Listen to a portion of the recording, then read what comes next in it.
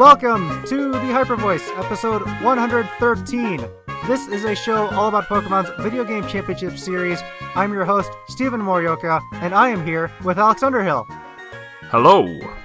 And Donald Smith Jr. Yo, what's up? We are here after the region qualifiers for the Players' Cup 2 have concluded. We're going to talk about that stuff a little bit later. But first, I just wanted to shout out Pokemon Sword and Pokemon Shield, the video games. And, this past weekend, they also turned a year old. So happy birthday to Sword and Shield. Pretty cool, right? Yeah. It's been, it's crazy to think that it's been over a year since then. This was also around the time of Brazil Internationals, I believe. Was it Brazil? Yes. Yeah, that's right. That was happening like the exact same weekend that the games were being released. So shout outs to the players that were there playing Ultra Series. Probably miserable while a new game was being dropped on a new console, and we were all having the time of our lives. Really funny to think that's where we were a year ago. And also just to think how far we've come with these games, man. It's been a wild year with the transition onto the Switch and everything else that has been going on. Yes. So, Donald, we actually have some just a follow-up question about that is, how did you get your start into VGC? Was it with the Switch? Was it earlier? And we also, so just to be, transparent with everybody, Donald is also a Magic the Gathering player, and works for them. And, Donald, why don't you just go into your beginnings in Pokemon as well as the other game you play? Yeah, sure. So, the last time I played Pokemon was Gen 4. I used to actually play, Gen 4 OU, but, fast forward now, I randomly got a Switch sometime last year, and I don't know the specific point, but basically I was looking for a new competitive outlet because I used to be a Magic Pro, but then I got hired with Wizards, so I had to stop. So I was looking for a new competitive outlet, and I don't know what happened. I beat the Pokemon story like anyone else, and then one day in December I just stumbled onto VGC, and because I remember I used to play OU in Gen 4, and then there's this new doubles format and this and that, and then I just dove head first and went super deep. Starting in January was when I just started consuming every article and watching coverage and all that.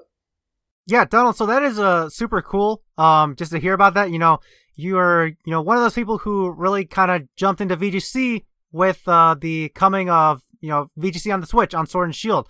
So that's pretty awesome to hear that you're, somewhat of a newer player to the scene. So what another question we wanted to ask about, this, competitive Pokemon compared to Magic the Gathering is how are they different? How are they similar? And I guess what's your history with Magic the Gathering, that game? And I guess your path to becoming an employee there with Wizards. Yeah, so with my history of Magic, I'm kind of a newbie to Magic, relatively speaking, too. I started in 2013, but the game's been around since 95, so all of my peers have been playing for 20, 25 years or whatever, while I'm I've only been playing for 7, which feels like a lot but isn't. That's really fun. Yeah, so I just started going to basically the regional equivalent and then the international equivalent in Magic, and I just started playing a lot. I was in college, and I won enough to keep funding the travel, and there was a spot open. They scouted me, and they're I can't really explain it, but they said I had a really good knack for designing cards and stuff, so I got hired on with them. But at the same time, I was at the height of my pro career. I was ranked 15th in the world kind of thing. So after I got hired, and I loved my job, but I was really hungry because I felt I could have been the best in the world at something. And then that's just kind of what led me to VGC. And it fits nicely because I tried other card games, and it's just, I already play Magic so much at work that I can't play another card game that just kind of melts my brain doing the same thing too much. But I really like that VGC is different, but so many of the meta strategy things you got to think about are the same. So like just analyzing usage stats and thinking about probabilities and all. So my skills just translated really well. And the other thing is the communities are like surprisingly similar. So just the whole like local scene where you go to locals and then you fly to like regionals is very similar to Magic. Mm-hmm. And that's a really big part for me, just like the in-person interaction, because I can't play these digital games and just like ladder on my computer all day. Like I really just want to go out and talk to people and meet friends and everything. Mm-hmm. Mm-hmm. Yeah, that is something that I very much miss about the VGC scene. The live tournaments were great. But that's really fun that it makes sense that you come to this. Like a lot of people do say that VGC almost does feel like a card game, just with I don't know how like you're making so many limited decisions. Like you're only making about 2, maybe 3 if you're like volt switching or U-turning or something decisions per turn. You know, there's not a lot but there's like a lot that goes into those decisions, and I think something that makes VGC especially unique, and what separates it from most card games, if not all, is that the turns play out simultaneously. You know, that's like the one thing that VGC has going for it that's like super unique, and I really love is it's a decision-making game that, again, on paper could almost be a card game, but because they're playing out at the exact same time, that's just not something you see anywhere else. Yeah, I'm actually surprised when I started when I really got into VGC, I'm like, wait, there's all these like card games cropping up here and there. Like, why isn't there like a I don't know, I don't know what you even call this genre, but like it feels like there should be other games like this that people play competitively, because I think the basic game system is so good. Mm-hmm. Yeah, like it's one of those things how people always describe the game as, you know, a complex combination of poker, chess, and rock, paper, scissors. That's like the common denominations I hear about it. And it's cool because the turns play out simultaneously, which makes this quite a unique game. So, you know, Donald, you have designed, or you're a current designer for the cards for Magic, and you know, how did that come about? You know, are you an artist, like kind of by trade? Are you is that something that you're passionate about? Oh, sure. Yeah, it just kind of fell into my lap, this amazing opportunity that it gave me, because I was in college studying to become a math teacher, and like I was just doing my own thing, and then this happened. Like I have no former like official game design training, not that there is like much out there, but I don't know how it happened, but they just said I had a knack for like making cards, and to be specific, because game designer means a lot of different things. Like I don't do any like of the card illustration or anything. Like I basically create a card from scratch kind of thing. And a lot goes into that, of course. But it's such a weird, it's so niche and stuff. So it's really hard to describe it in like other terms, because it's like an emerging field that I think, you know, in a decade or two there will be like degrees about this. But right now I'm at the forefront leading the charge, I guess. That's kind of fun. That's like, it's something that, you know, you don't necessarily find somebody with the exact skill set for it in this age. So people are going to come from all different types of backgrounds. That's really fun. Again, it's just really interesting to see the approach to VGC from somebody who came from an entirely different game, but it's really cool that you've got VGC now to delve all the way into, as you said, just because you can't continue your career in Magic. But hopefully VGC has been fulfilling enough. You've been doing pretty well for yourself over these past couple of months in Sword and Shield in this new generation in VGC. Steven, I've talked quite a bit with Donald in like personal chats and stuff, and it can be crazy listening to this guy talk because of how new he is to VGC. Like, to quote him, he called Fake Out a boomer move. Whoa, because, my God. because he's just like, you know, this move is not even that like hot, you know, like I get that maybe it was good in old formats, but it's not good now. And so like you guys are just clinging to your old ways, you know, like, and I think that's actually been one of the most like fresh things getting to see Donald's experience in VGC, and why I think it's very interesting to hear what he has to say about VGC coming from an entirely different background, but also just coming into VGC in 2020, much after all these other formats that, rewarded very different skill sets. And so Donald is very focused on the here and now and what is working now. And so his brain is not poisoned by all the VGCs of past years. Yeah, it's funny you mentioned Fake Out because, the other thing is, Rock Slide. Everyone was talking about Rock Slide when I'm, researching the game. I'm like, I don't get it. You can't flinch a Dynamax Pokemon. It's not that big of a deal. Yeah, Rock Slide was a great move in the past. It's still decent, maybe not the best anymore, but it's still solid move choice and for coverage and stuff. But just to bring up Boomer stuff, Donald, you were kind of mentioning how when you were playing competitive Magic, how you're relatively new to this scene and there are a bunch of players who've been playing for a long time, 20, 25 years. I'm kind of like that for Pokemon. I've been around for 15 years, which isn't a long time really, but in Pokemon years it's a lot. So I'm kind of one of those people. Actually, it's about the most you can be. Yes, true. Donald, I don't know how much you're familiar with VGC's history, but it basically started as something called JAA. A year before that, it was called something else, but it started in 2006 as JAA Journey Across America, and then eventually became VGC in 2008. And Steven's been playing all of those years. He has been around since forever. So whatever it was called back then, Steven was playing it. But all the way up until now, it was VGC in 2008 it was 2008 VGS. Yeah, that's the one. Okay, yeah, 2009 it was VGC. It was Video Game Showdown in 2008. Whatever, it was the same thing but different. There's too much history to catch up on, and Steven and I have talked about it in the past episodes, so we're not going to go through all of it. But yeah, and we're going to have more of that in the future. But for now, last thing I want to say about the Magic the Gathering thing for you, Donald, is that your job sounds really cool. Also, it also sounds really challenging as well. So I don't envy you in that regard. So a lot of respect to you there. But let's move on here to talk about the Pokemon Players Cup 2. Now, as I mentioned at the top of the show, that this event, the region qualifiers for all 4 regions, have concluded this past weekend. However, I do want to confirm with you, Alex, that both you and Donald are unable to speak about the results of the this past weekend.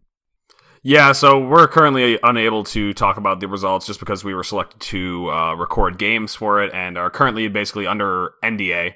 And so it's going to make things a little bit tricky for the show going forward for these next couple of weeks. The broadcast will air, I think, December 5th weekend or so is when I believe they're going to start airing these games. And so definitely tune in then.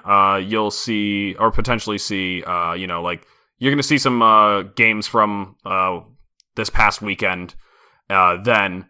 But yeah, we just can't go into detail about them because we had to sign an NDA. So that's really all there is to say on that. But there are things that we can talk about from this past weekend. Obviously, Donald and I both went 5-0. I think that was something we mentioned in the last episode. And that is something that we're allowed to talk about because it was, of course, before this second week of play.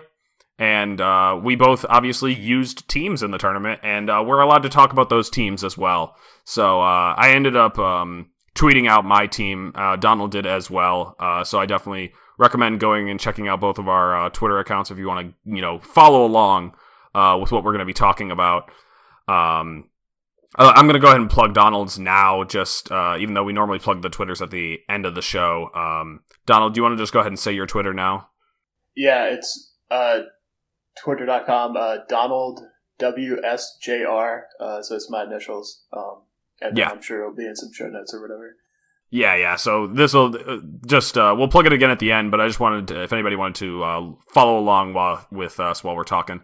Anyway, Donald, if you wanted to go ahead and talk about your team first, we'll get to mine afterwards. We've talked about mine a little bit last episode, but I'm going to go into further detail now that I can just kind of put it all out there. So let's go ahead and start with your team, though, Donald.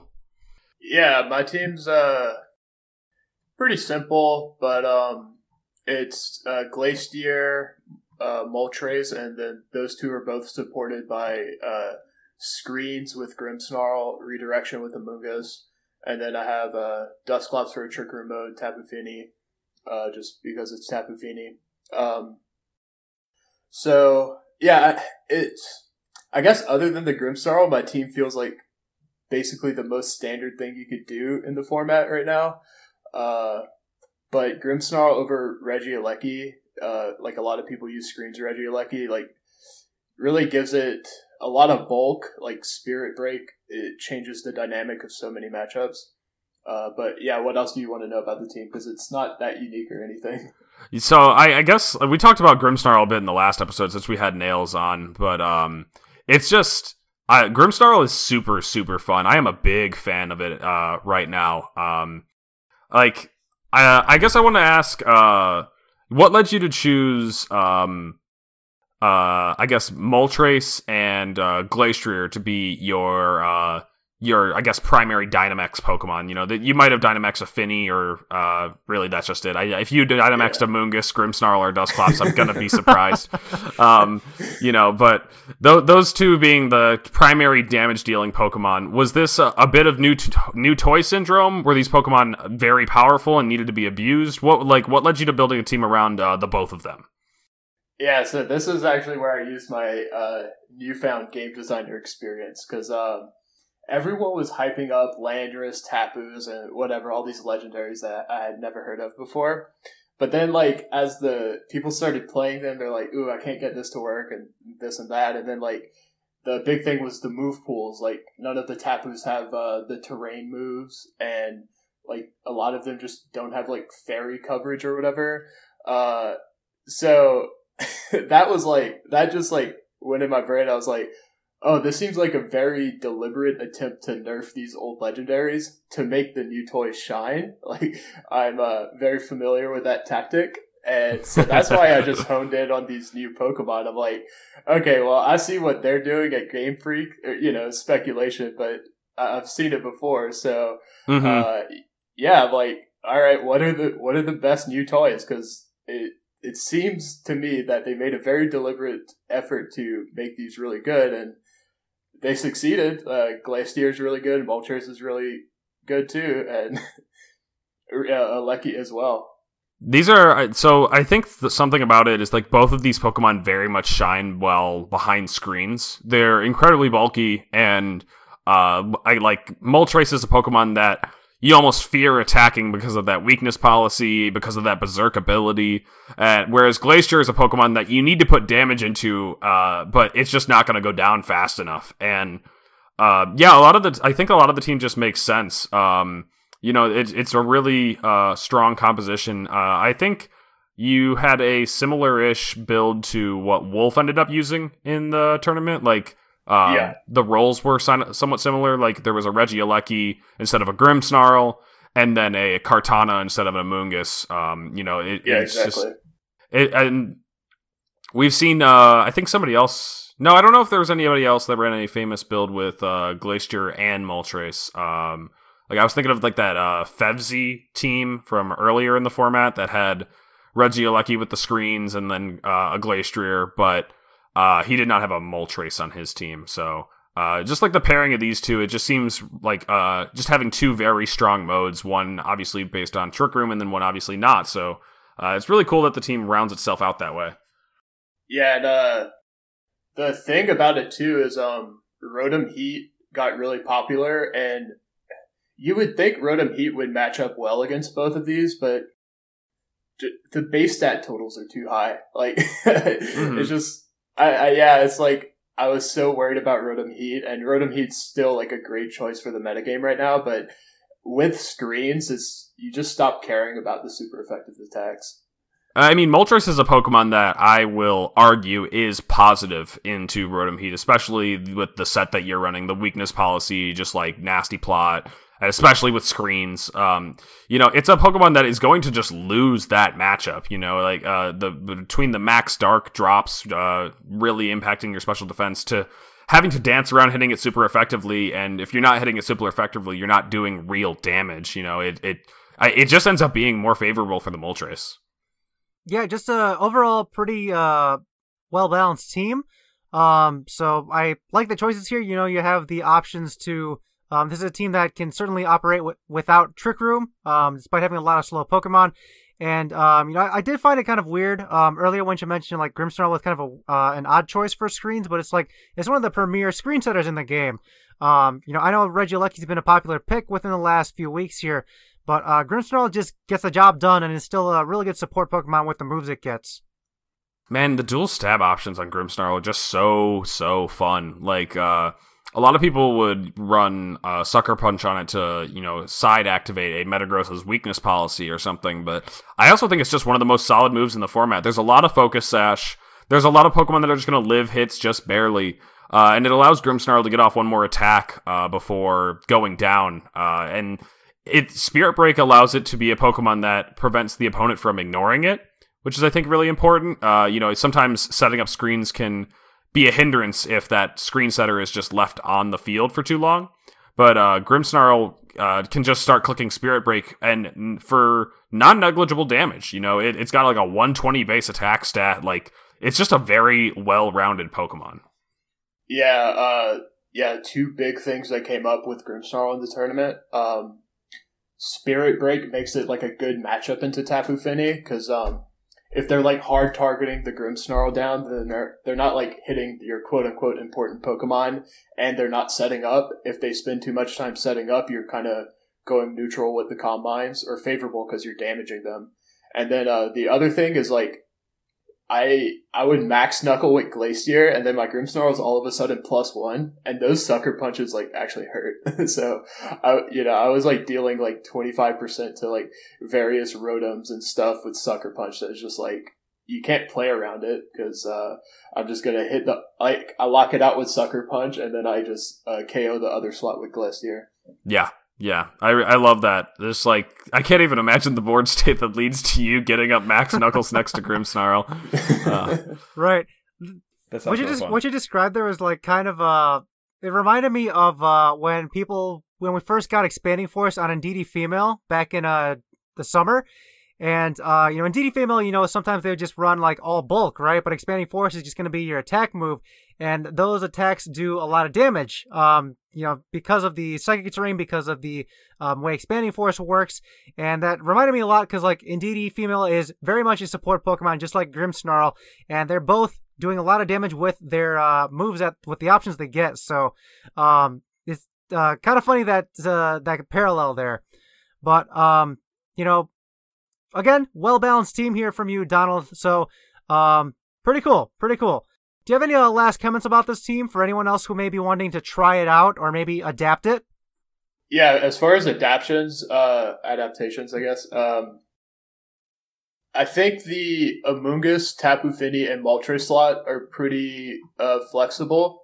Like, the core of the team's definitely Glacier, Dusclops, and Grimmsnarl, but I do think people are going to start adapting to like Moltres plus Glacier in the future, and Tapu Fini and Amoonguss, I think they're good, but they could be better. Although I don't even have the answer to that yet.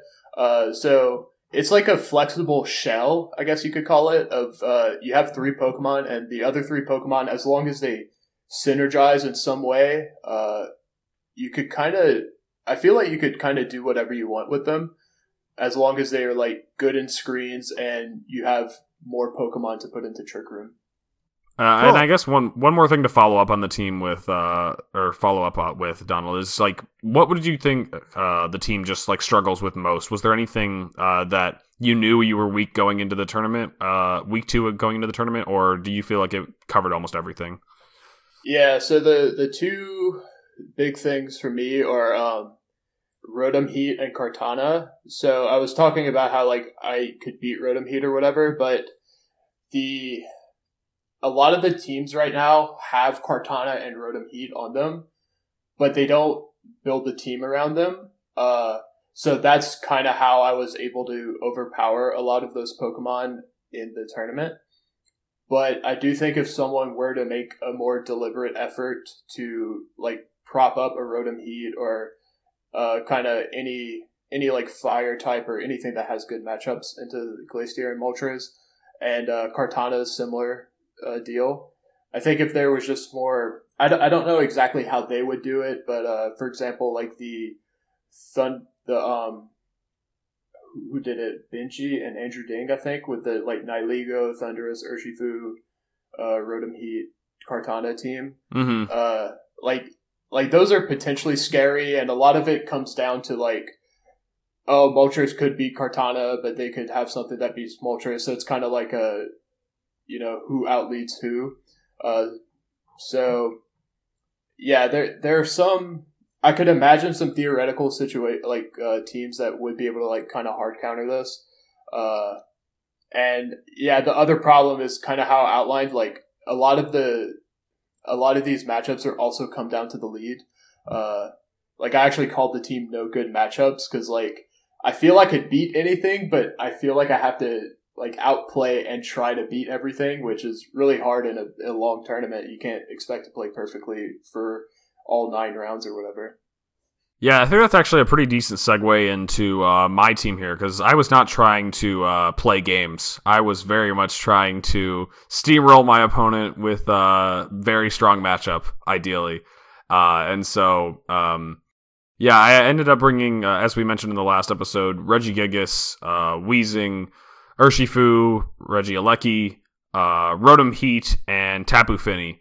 And yeah, this was a team built by my friend Kunal, who, yeah, he ended up, building it like, I don't know, I think when the new DLC came out, was very interested in making Weezing work. It was finally Weezing's time to shine. Weezing, of course, with the neutralizing gas ability, it's the only Pokemon, or I guess family line, that gets it. It's just really, really sick as an ability, especially in a doubles format.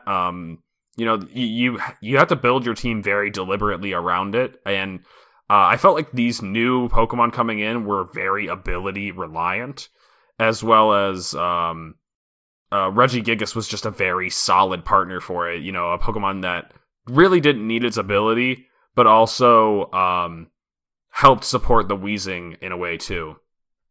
I guess this was mostly through the speed control that was provided by Max Strike. Regigigas was also a Pokemon that very much enjoyed being able to Dynamax. It's got solid bulk. It's just got great stats all around. And when you ignore the fact that it's no longer slow starting, it's just like a really, really tough Pokemon to handle.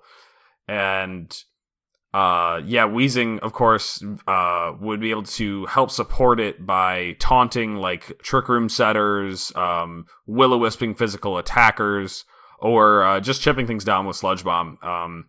Yeah, like these two Pokemon just seem like they were made for each other.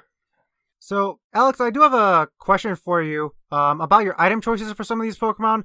So, we did also get a question about some of your item choices from our Facebook group from Rico from New Zealand. So, shout outs to Rico.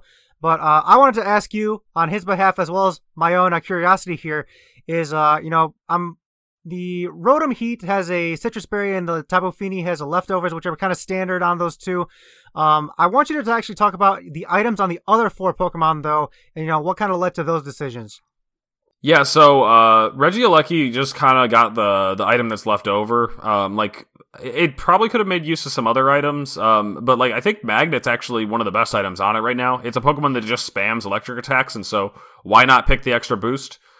This was a Regieleki that was pretty much meant to just do damage. I didn't really want to commit to this choice specs because I very much do enjoy protecting my Regieleki. And so, having the Magnet, allowed me to run Protect and then just all my favorite electric moves, it's just so dumb that we could run. It reminds me a bit of Xerneas, where it's like a Pokemon that can just get away with running stabs. Xerneas didn't have immunities. Regieleki does have an immunity in just ground types, which are not that uncommon. But it's still a Pokemon that just says, if you don't have an immunity, I'm going to just out-damage you. And that is just disgusting and fun. Yep. And so Urshifu is a Pokemon that, I'm really not happy with how it is coming to be in this metagame. It's very, very annoying. So of course I had to have one of my own. You know, it's like it super simplifies end games, which is what Urshifu I think does best. You know, it's a Pokemon that is balanced because of Dynamax. If there was no Dynamax, this Pokemon would be insane. Like I don't even know how we're gonna handle this thing in future formats. Like, you know, way down the line when Dynamax is phased out, if it ever is, hopefully. Oh, good point. It's just it's obnoxious, and so like the Choice Band allows it to deal just such disgusting damage that as I was saying earlier, really simplifies endgames. You know, Regigigas was supposed to speed control the opposing team with max strikes, as well as just soften them up, you know, whether it was taking Okos or doing large chunks of damage. It was oftentimes the Pokemon that would set up like max Steel Spike that Regigigas could not power through, such as like a Metagross or a Kartana. And those Pokemon just get ignored by the Wicked Blow in the end game, and you don't even have to predict which Pokemon is going to protect. It's just so busted in that, like, you don't have to think as hard, you know. In the end game, a lot of like VGC, I don't know, sometimes in like very fast-paced offensive formats, you could wrap up a game by just, you know, predicting which Pokemon is going to protect, and Urshifu just completely ignores that. If you know exactly which, like, if the damage is unpreventable, things are going to be a lot simpler for you. Cool. And I imagine the Focus Sash on Weezing was to obviously give it that extra turn to survive and keep neutralizing gas on the field. With the Regigigas also, you know, also has good support moves, so it just lasts longer. And you can play around switching it in and out too. And then Life Orb, I imagine, with Regigigas is just like boost more damage there. Yeah, those ones are pretty much what you said. Like, you know, Regigigas wants to be doing as much damage as possible. You know, it doesn't really capitalize on using a weakness policy. It's pretty weird that the team doesn't have a weakness policy. It's just like one of the best items, but the team did not need it, especially when the primary Dynamax target was just that Regigigas almost every time. So when Gigas is just going to be taking the lead here, Life Orb is definitely the second best pick on a Dynamax Pokemon. And then, yeah, Focus Sash on Weezing was, as you said, just to keep it around a little bit longer. It's a Pokemon that's going to be protecting a lot. It's going to be trying to hang around as often as possible, and so Sash just ends up being really nice. Though you could definitely consider something like Shucka or Citrus, or even like Black Sludge. Those are all probably solid options depending on what your team needs, if you need the Sash elsewhere or whatnot. Regigigas is just a really, really fun Pokemon, and it got a lot of buffs with this generation. Like it's important to mention it didn't used to get Protect. That's really cool, and then Dynamax has just been very favorable for a Pokemon with its stat total. Like I've seen Moltres, you know, nasty plot, and then like get its weakness policy, and also get the Berserk boost, and it's just like failing to 2-hit KO Regigigas. And the one that I was running had no bulk, you know, it was just all speed and attack, and it was still just got so many stats, you know. It's a 680 base Pokemon or something like that gets to use it all. Yeah, that is pretty nuts here. I guess last thing I want to ask before we start talking about overall usage stats from the top 64 here is how do you think this duo of Weezing and Regigigas, where do they go from here? How are they going to fare in the metagame of Series 7 moving forward? Because we are with this until at least the end of January.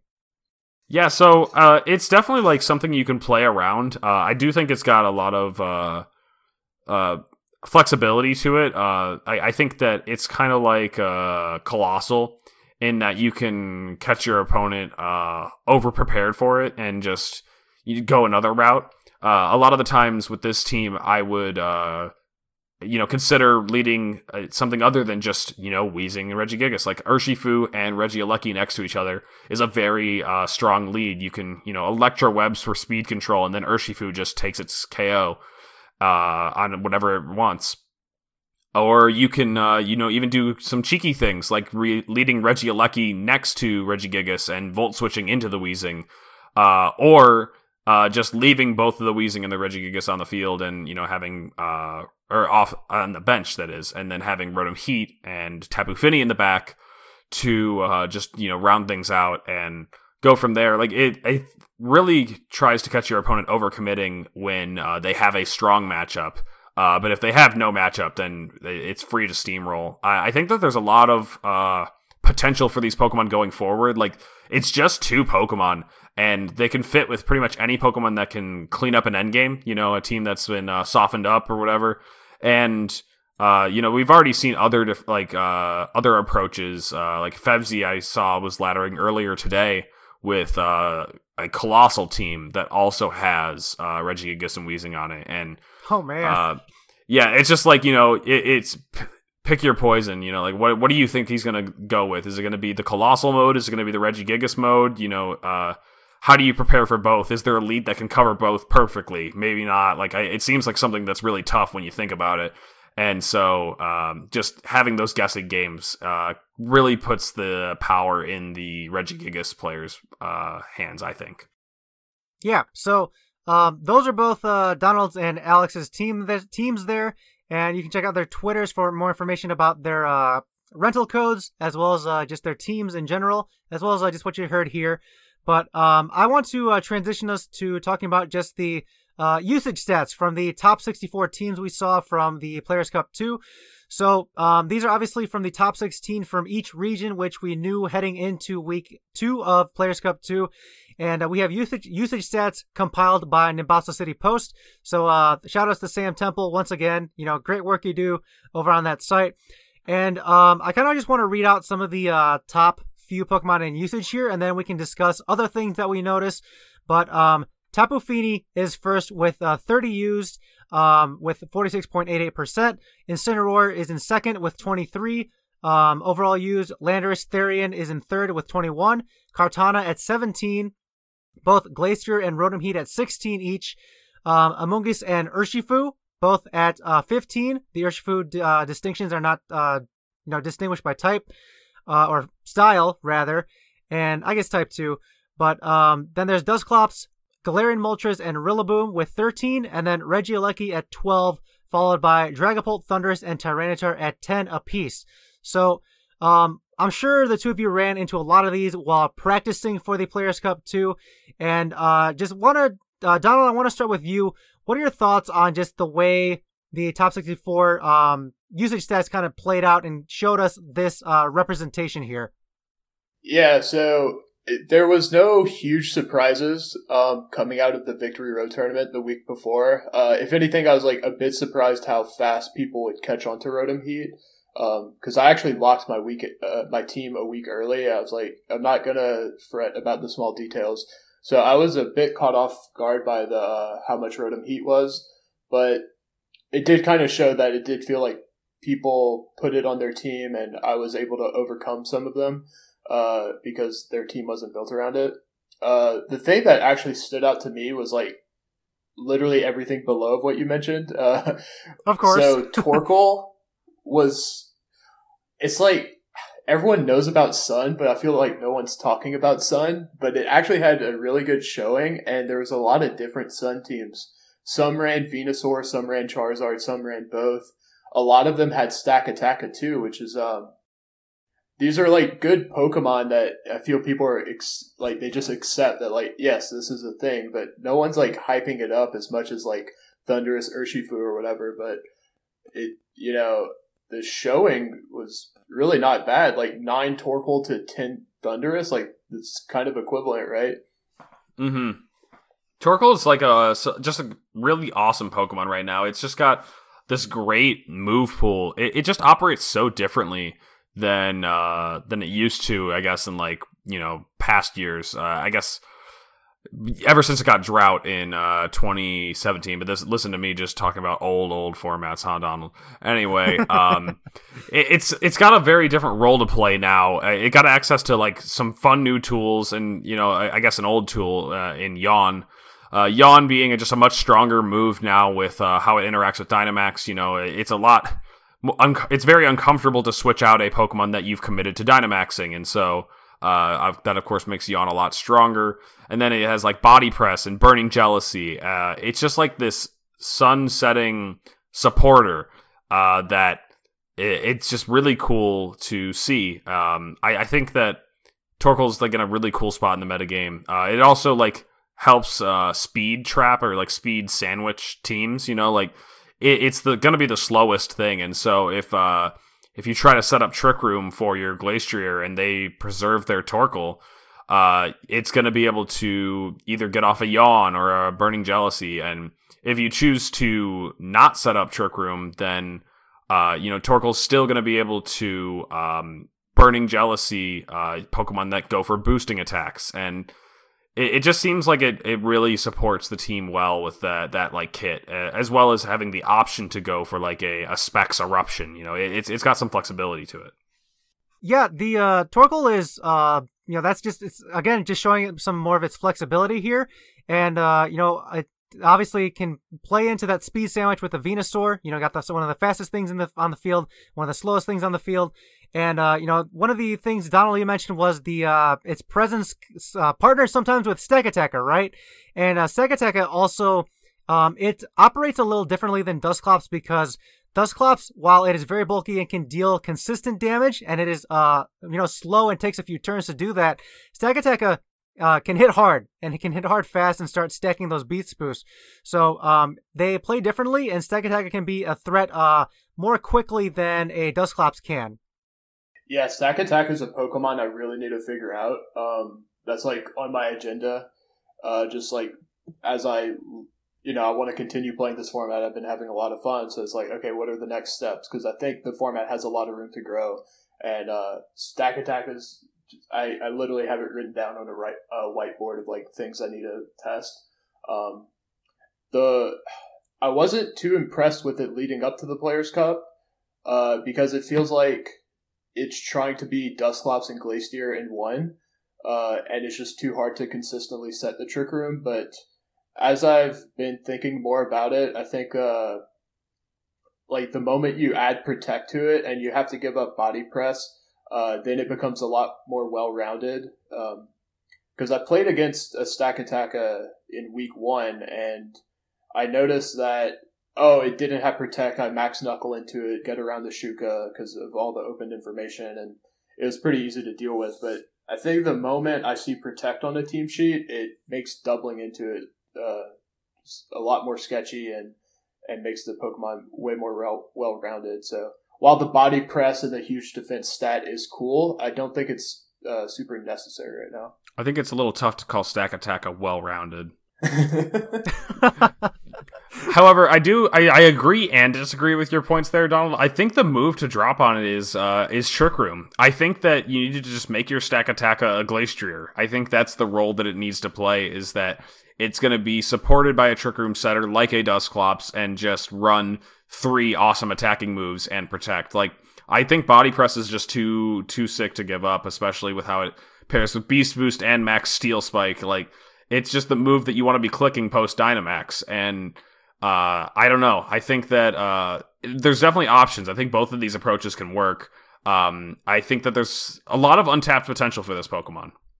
And speaking of like other rock types, I think we talked about it a bit last week, Steven, Neolego, but it's still worth mentioning that it had 8 appearances here, and that Power Herb set is the one that's on the rise. It's really just a move that was made for Neolego. It can be incredibly dangerous. It's a move that allows it to hit like it is Dynamaxed, even though it's not, and that just seems unfair. But it's found itself a cool spot. It's still able to run just dual stab with like Power Gem and Sludge Bomb. It's got the option to fit Trick Room onto the set.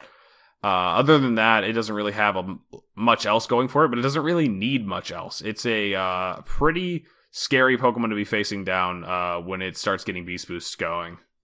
Yeah, and it's really cool. Like, you can adjust the stats so that you can either choose to get your Beast Boost in speed or special attack. And it's nice that it compounds well into, partner Dynamaxes as well. So if you want to get an Airstream with it, you'll get your speed as well as your, the power, the Meteor Beam boost in special attack. So there's just a lot you can do with this Neolego, and I am like I'm not surprised at its showing here, but I'm more impressed is what I want to say. I'm impressed with its finishes here because like this was one of the things that seem to be somewhat on the rise as heading into this tournament. Yeah, that was another Pokemon I was kind of hoping to dodge alongside Rotom Heat. It was like kind of cutting edge technology, and I was hoping to, if you do have Nihilego, maybe my team's more tuned than yours at least, because it's the real deal. Those meteor beams hurt. Now, moving up the usage here, I think Metagross is a Pokemon that I want to touch on just because it seems like it was just, I don't know, not living up to the hype is the best way that I can phrase it in short, but it's a Pokemon that seems like it was over-prepared for. A lot of teams were running Urshifu Dark, and that just makes it very awkward to use Metagross. And I don't know exactly what else was like the thing that kept Metagross from shining as much as we thought it might. Maybe it was just that it was like the one Pokemon with such a big target on its back that everybody made sure they had a matchup for it. I know that Rotom Heat was kind of like the tech to prevent Metagross from going crazy. Like there was a ton of Rotom Heat in the Latin America region. It just was like top 6 overall. It's so wild to think. I know this is just one tournament, but Rotom Heat does not seem like a top 6 Pokemon. It was definitely something that was like brought up as a counterpick to both Metagross and in a way a little bit Glastrier. Yeah, I agree with your assessment. I think Metagross is still fine, but it felt like the single team that people had to prepare for, because everything else was like kind of too new to think if it was consistent or not. And it was like, the format was so new when the tournament started that I was like, I don't know what matchups to prepare for other than Metagross and like make sure I don't get spored to death by Amoonguss. Yeah, I think that's the big thing there. And the word you use, Donald, there is consistent. So Metagross, one thing is you can say about it is that it is consistent and is consistently good. With that being said, everyone's preparation for this tournament knew this was a Pokemon you had to be ready for. You had your matchup for it, and it was incredibly relevant at the beginning of this format. Now, given this kind of like somewhat lackluster showing in the Players' Cup 2, I think that people might be a little bit more lax with their team prep for it as the format moves on, and as it becomes a little bit less relevant, there is an opportunity there for Metagross to strike back in a way. So it's definitely not a Pokemon that's going to go away in this format anytime soon. I think people are just gonna have to reinvent the wheel with Metagross. They're gonna have to try something new because a lot of Metagross teams just started to feel all the same, and I think that they just couldn't keep up with the metagame as it evolved. They're gonna have to try some new stuff. Like I think the people that were experimenting with different moves on Metagross, whether it was running like Zen Headbutt to turn off Misty Terrain and allow your Amoonguss to spore things, or running the Rock move to beat the Rotom Heats, to beat the Heat, haha. Anyway, I think that like Metagross is going to have to start varying it up if it wants to be able to keep up with this metagame. Other Pokemon that I think are like noteworthy, like a lot of these like just seem pretty like standard picks. Like seeing Finny at number 1 is just like I don't know, it's so weird to think, but like it makes a lot of sense. It's the Pokemon that like it did not get hurt much at all. Like to think with the terrain nerfs, Tapu Fini didn't get nerfed at all because Misty Terrain was never doing much anyway. Like I guess damage wise, and so it's really funny that Tapu Fini just rises to success, or rises to the occasion, whatever. It's fun. Like Incin and Landorus and Kartana here being at the top are not too surprising. Kartana, I guess that's a little bit interesting. I don't know if Kartana's ever been this high in usage, but again, this is just one tournament.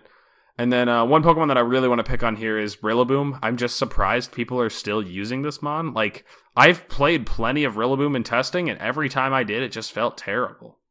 I just don't understand what people are doing with it. Maybe people just haven't moved on from it being amazing in Series 5. I don't know. Can anybody else explain what Rillaboom's doing now? So the biggest thing is it beats Tapu Fini like very easily. So, and if half of your opponents are going to be playing Tapu Fini, that's not a bad mon to have on your team. Mm-hmm. Some other thing that I saw in the tournament, I played against a Taunt Rillaboom, and that was really annoying because I couldn't protect my Dusclops with the Moongus. So there might be some of that going on. I do think that just Taunt is one of the stronger moves in the format, and I was happy to have it on my team going into this tournament. I just saw that there was a lot of like redirection, Trick Room setting, and it's really nice to have a Pokemon that can just turn that all off. Obviously there's a lot of hard hitting Pokemon in the format as the power creep goes up and up and up. But as the power creep goes up and up and up, you're going to find a lot of supporting Pokemon next to those buff, strong hitting Pokemon. And so I think that Taunt is just in a really good place in the format right now. Yeah, one other thing I want to point out, I guess two other things I want to point out is, there's one use of a Weezing and Regigigas. They happen to be on the same team, and like, wow, that dude was crazy running that stuff. But the real thing I want to point out here is Cresselia with 3 uses overall. And it was weird. It was not that hot of a pick. We were thinking heading into the format, and I'm still not really sure what it's doing. Man, I remember talking with Donald about Cresselia specifically going up to the tournament, and I think that our opinions of Cresselia was like a roller coaster. Sometimes it was like at the beginning we were like, no, this is like a terrible Pokemon, and then we're like, wait, it actually might be good, and then we're like, no, this is like really underperforming. This is not a good Pokemon at all. I don't know where you ended up landing on that, Donald.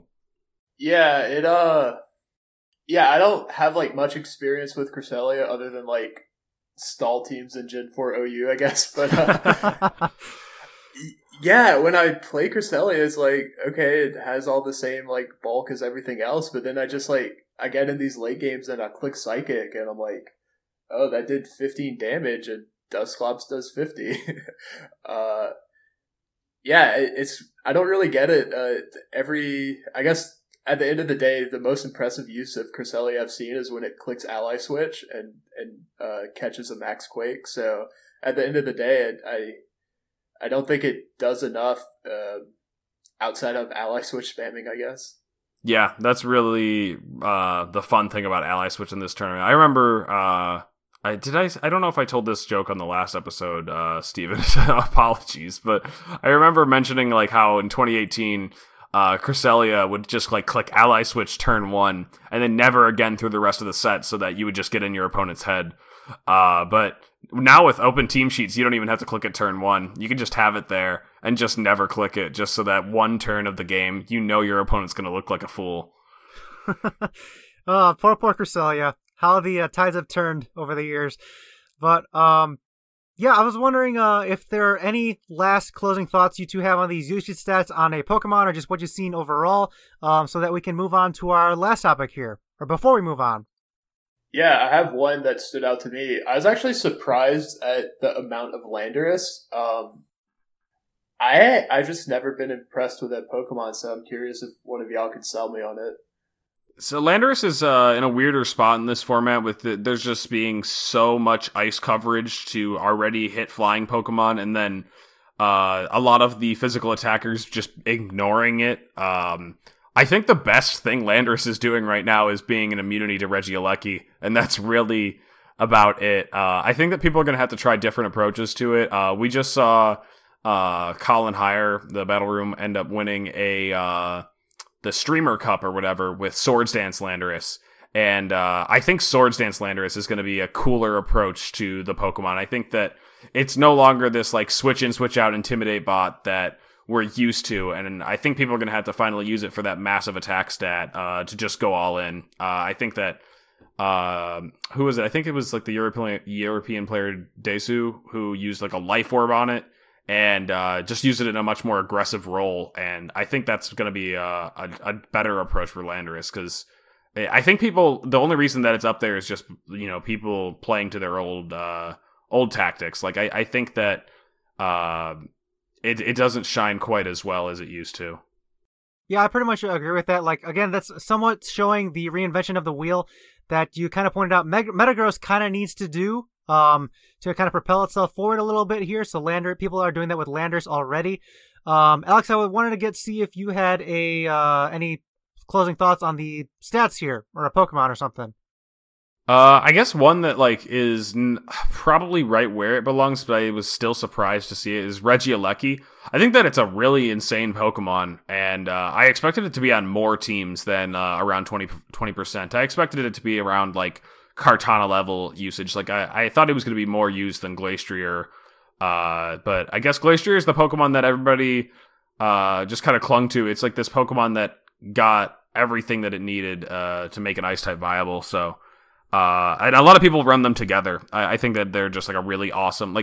I think that they knew what they were doing with Regieleki Glastrier. They seemed like two Pokemon that were meant to be together. I know that you found, you were able to go 5-0 with Grimmsnarl setting the screens instead, Donald. But I think that Regieleki Ice Horse, whatever its name is, Glastrier, just makes too much sense because it's that Bolt Beam coverage with a speed sandwich on top of it, and they just support each other so well. Regieleki being a Pokemon that really doesn't need to Dynamax to just do amazing things, and Glastrier being a team's usual primary Dynamax target. They just pair so well together. I was expecting to see more of that in the tournament. Alrighty then, so that was, some talk about the usage stats from the Global Top 64 of Pokemon Players Cup 2, accounting for all regions there. And, obviously we'll get to talk about the region qualifiers conclusion a little bit more in the future in a few weeks' time. But for now, that's all we can talk about. So we're going to move on to our last topic here of the show, and that is actually a live event update from TPCI about, just the stuff regarding when we can return to play to live events in the future. So there was an article posted last week on Pokemon.com, as well as I believe they tweeted it out from the Play Pokemon account on Twitter. Just speaking about, what their plans are for updating us with live competitions moving forward. So basically the gist of the announcement is that obviously, live events remain suspended for the rest of the calendar year 2020, and that Play Pokemon is going to be evaluating the situation, and they'll actually be providing updates for us monthly now, starting in December. So every month they're going to update us on the situation of live events, when those can resume, and they're also going to be evaluating those on a region-by-region basis. So various countries, perhaps rating zones, and in the United States here, where we are, they're going to be doing it by U.S. state as well. So there's actually a lot to talk about here about this topic and return to play. So just first off, I want to get some of your general thoughts about this announcement. I think it's a little bit of a mess. I don't know how soon we're going to be able to return to play, but the thought of them doing it state by state just sounds very iffy because as soon as you make, tournaments legal in Ohio, there's going to be somebody that lives close enough to the border, or not, there's going to be some desperate players that are going to be, coming from all over to be able to play live events again. And that's exactly the opposite of what we're wanting to encourage here. You're not supposed to be traveling as much during a pandemic, especially for something as recreational as Pokemon. And so I'm really hoping that this doesn't motivate people to, leave their state to go play in other tournaments. I guess maybe they could pull some kind of residency restrictions. You have to have proof of residence. But there's already some Pokemon doesn't really check residency as much as they should. Gonna give the Oceania region a little shout out here. But. Yeah, I don't think that that's going to be something that ends up being the case. And so I really don't want that to be what ends up happening. I really think that it's going to be weird. I don't want America to be the one holding the circuit back because we're handling this so poorly. We will be. I know, what I'm saying is that we're going to be the one holding the circuit back, when other countries might be ready to start things up again. I know that Australia and New Zealand are doing pretty well. At least I know New Zealand is. It's just it's tough because I don't want America to be the one holding people back, but I also don't want people to I don't want them to get the wrong idea by opening up certain regions and then people start, traveling all over, which is exactly the opposite of what we need right now. Yeah, I'd hope with the state by state thing that it would be like no CP or any like actual stakes attached, and even the state by state thing, I don't think they would. That's not going to be till way later down the road. The other countries and stuff, yeah, might open up sooner than later, but yeah, I hope it's just not like, oh, New Hampshire's fine, and then go get your CP in New Hampshire. Oh, yeah, God. That'd be a disaster. Yeah, these are just all really valid points. Like, there are travel restrictions to think about going from within the country here from state to state, but also, like, if other regions open up before us, we may not be able to, people from other regions may not be able to go to that region. Like, say, if New Zealand starts having events first, then, they can play, and I don't even know if championship points will be involved. But some people may get really, really desperate and may want to travel there. But I think those things are banned right now in a lot of places in the world. And like various places in Europe, and Latin America, there are tons of different countries there. And if it's only certain countries have events and others don't, people are going to be really jealous about that and might try to sneak by some of these regulations too. It's all a really big mess. One thing I like is that TBCI is being transparent with us, somewhat transparent with us with these monthly updates with what's going on. Again, I like that part. Just the overall idea behind this, though, is like some may start before others. Like it kind of makes sense, but I also don't like it from a global circuit perspective. Yeah. And I'm going to go ahead and just dodge the question here in case you are planning on asking it anyway, Steven, is like predictions on when live events will come back. I just think it's tough to say, and like I don't really want to give myself hope. Things have been going so poorly with our response to COVID that I really just want us to push it as far away as possible for us to get things right. We really don't deserve events right now. We can't handle them yet, and so I hope that it's I hope that they push it off longer than any prediction I make, because I want things to be completely settled before we can actually be safe at events before we even consider going back. Gotcha. So Alex is not brave enough to maybe pinpoint or maybe predict a date or a month when we're going to get to live events. Donald, what about you? What do you think? Yeah, so my most optimistic answer is June or July of next year. Like, that's like best case scenario for me. Okay. So I don't know. I honestly think like a regional or something is probably going to take till 2022. I just can't see like anyone being like, okay, we're going to be the first big major convention like that, and then if that goes wrong, oh god, because like it's not even outside of Pokemon and regionals and all that and VGC is like a lot of these like PAX East and GDC, just a huge. All the conventions are like, I don't know how they're going to handle that, but like it's going to be interesting to see who's going to be the first. Like I think it's whatever convention's the first, that's kind of going to open the floodgate. But even then, like I don't think that's going to be a thing till 2022. You stole the words out of my mouth. I was going to say who's going to be the one to open the floodgates. Yeah, like once some group or convention or whatever says that it is okay to return to a live event setting, all the like companies and such are gonna leap at the chance to get back to how things were. It's gonna be scary. Yeah, with what's happening right now in time, it's November 2020. We're like on the brink of potentially having a vaccine starting to become available to like frontline healthcare workers and then general population like later in the summer of 2021. So there's a glimmer of hope, right? My prediction for when live events will resume is I'm going to pick a year from now. November 2021 is like I don't know. Maybe that'll be a time. Like I've said it before on the show, I'm still sticking with it. I do not think we're going to have Worlds next year. So it's sad, unfortunate, but that's the reality of it. And again, my pick will be November 2021. But I do feel like, Donald, your prediction is probably a little bit closer to the accurate one. Yeah. There's a difference between like, oh, you could go play a local versus like, oh, let's hold a regional. So yeah, like I think locals are around like summer of next year, and then not even thinking about regionals or any big scale thing till 2022.